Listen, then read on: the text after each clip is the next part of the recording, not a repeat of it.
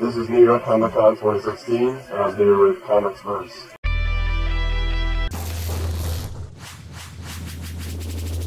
Hey everybody, this is Brian from Comics Verse. We're sitting down today at New York Comic Con talking to Amy Reeder and Brandon Montclare. They're the creative teams behind books like Rocket Girl, as well as Moon Girl and Devil Dinosaur. Guys, thank you so much for taking the time to sit down and talk to us today. How has the convention been going for you guys so far?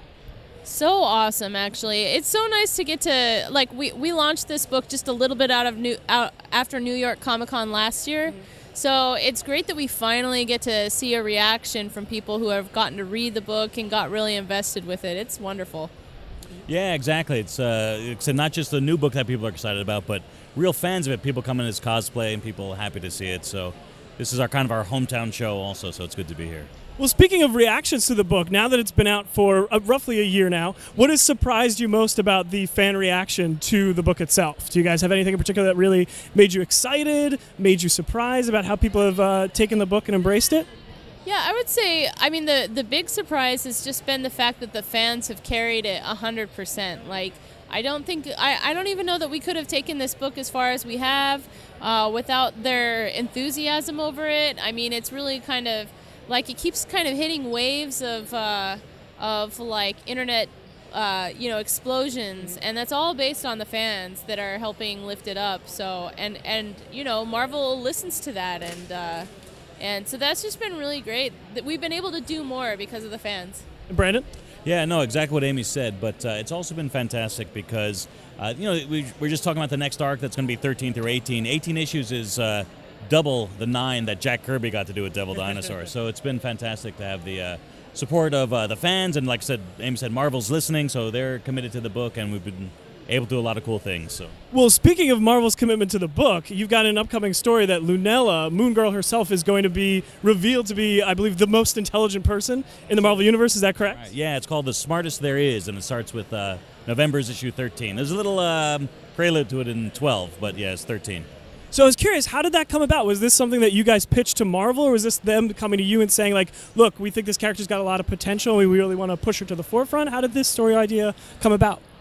This was totally Brandon's idea, and it was genius, if I might say so myself. Well, I'll bring it over to him then. Yeah, well, no, it's Amy's right again. I'm a genius. No, it was a lot of fun working on it. She's always smart. The idea, I kind of cribbed it off of Greg Pak's Hulk, who was always the 7th smartest person, and we had him appear early on and had Lunella not be very impressed with him being the 7th smartest, and she always thinks very highly of herself. So the idea, that kind of started the wheels going. Well, there's Reed Richards, there's Dr. Doom, there's Tony Stark. There's always that debate, and it's always the same character, so we have a new character. Where does she set up, and wouldn't it be cool if we could have a new character that new fans are identifying with, have a really important part in the Marvel Universe, and it not be a case where all of a sudden, well, Reed Richards is in another dimension, so that's why it is. No, it's just, records are made to be broken, and she's a new young hero, and she's emerging as the top Brainiac. Can we expect the Marvel science equivalent of like the Great British Bake Off with all the science characters facing off in like an invention competition? How are we gonna like see them all going head to head? That's what I want to know. What do you guys think? Oh man, I don't want to spoil anything. I mean, it's not quite that, but it kind of becomes that in a weird roundabout way, I guess, is how I'm gonna vaguely put it. What do you think, Brandon? I joke with the editor Mark Panicia about the next 6 issues being the half dozen labors of STEM, where it was very important just to kind of get the word out and get fans to take notice that 13 is going to be an important issue with, hey, she's the smartest person there is, but it can't just be we're saying it, she's going to have to show it, and that's definitely in the next arc.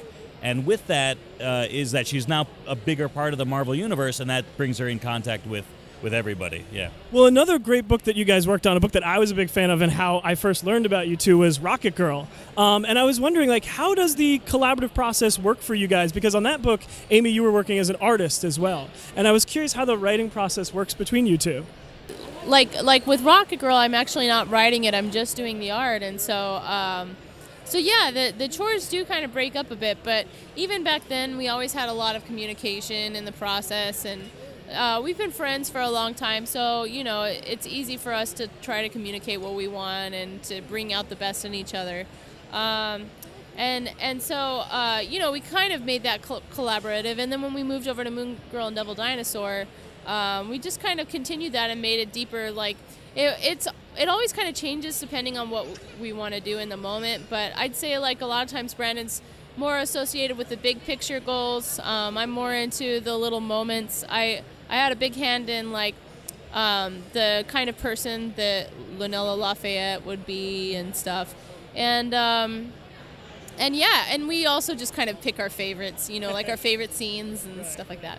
So since she mentioned it, Brandon, when you were writing Rocket Girl, there's a very almost Byzantine complex time travel aspect of the book that I find so interesting. How did you map all that out? Because she said you're the big picture guy. I would go crazy trying to figure all that out. How did you figure it all out? Yeah, I don't know. If it's too Byzantine, then maybe I'm not doing my job. In a good way. Yeah. No, that's just the fun of time travel.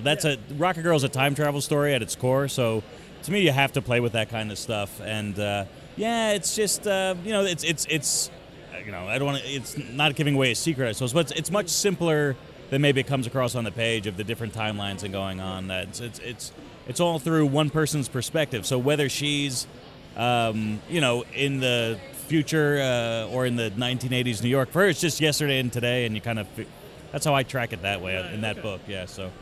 When can we expect to see more of Rocket Girl? Because I've been dying after that issue 7 to see some more. Yeah, like I said, Amy and I were writing, and Amy's still doing the covers for Moon Girl and Devil Dinosaur, but she is working full time on the next 3 issues, kind of all at once. But yeah, so. What can we expect to see in those next couple of issues?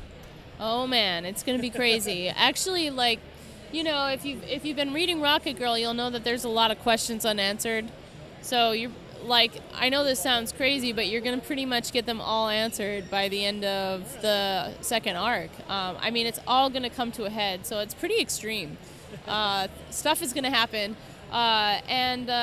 Just like the regular seeing awesome shots of Rocket Girl flying in very, like, historically accurate New York 80s. Excellent. So, if you like that kind of thing. That's the place to go for it. All right, so I have a final, like, kind of double connected question here for you guys. So time travel and dinosaurs, I feel, are the two things that make any piece of fiction better. What do you feel like is the best piece of fiction featuring either dinosaurs or time travel? We'll start with you, Brandon. Oh, I thought I was going to go to Amy, and then I'd have a second to think about it. I mean, the thing is, I really like the concept of time travel, and I know that there's answers, but I can't think of them. I like also just like parallel universes. I don't know. I feel like I don't have any good answers. There's this one thing that I saw that was like a parallel universe about couples. I like the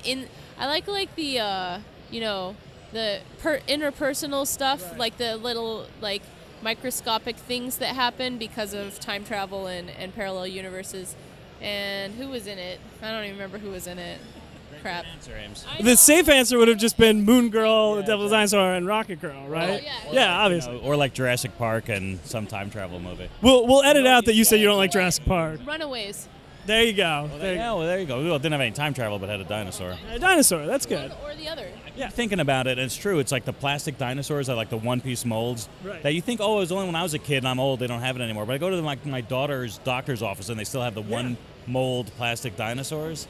So that's not really a story, but I don't know, that's very formative, and because I always think about that, playing around, moving around. So. There's no kid who doesn't love dinosaurs. You're right, yep.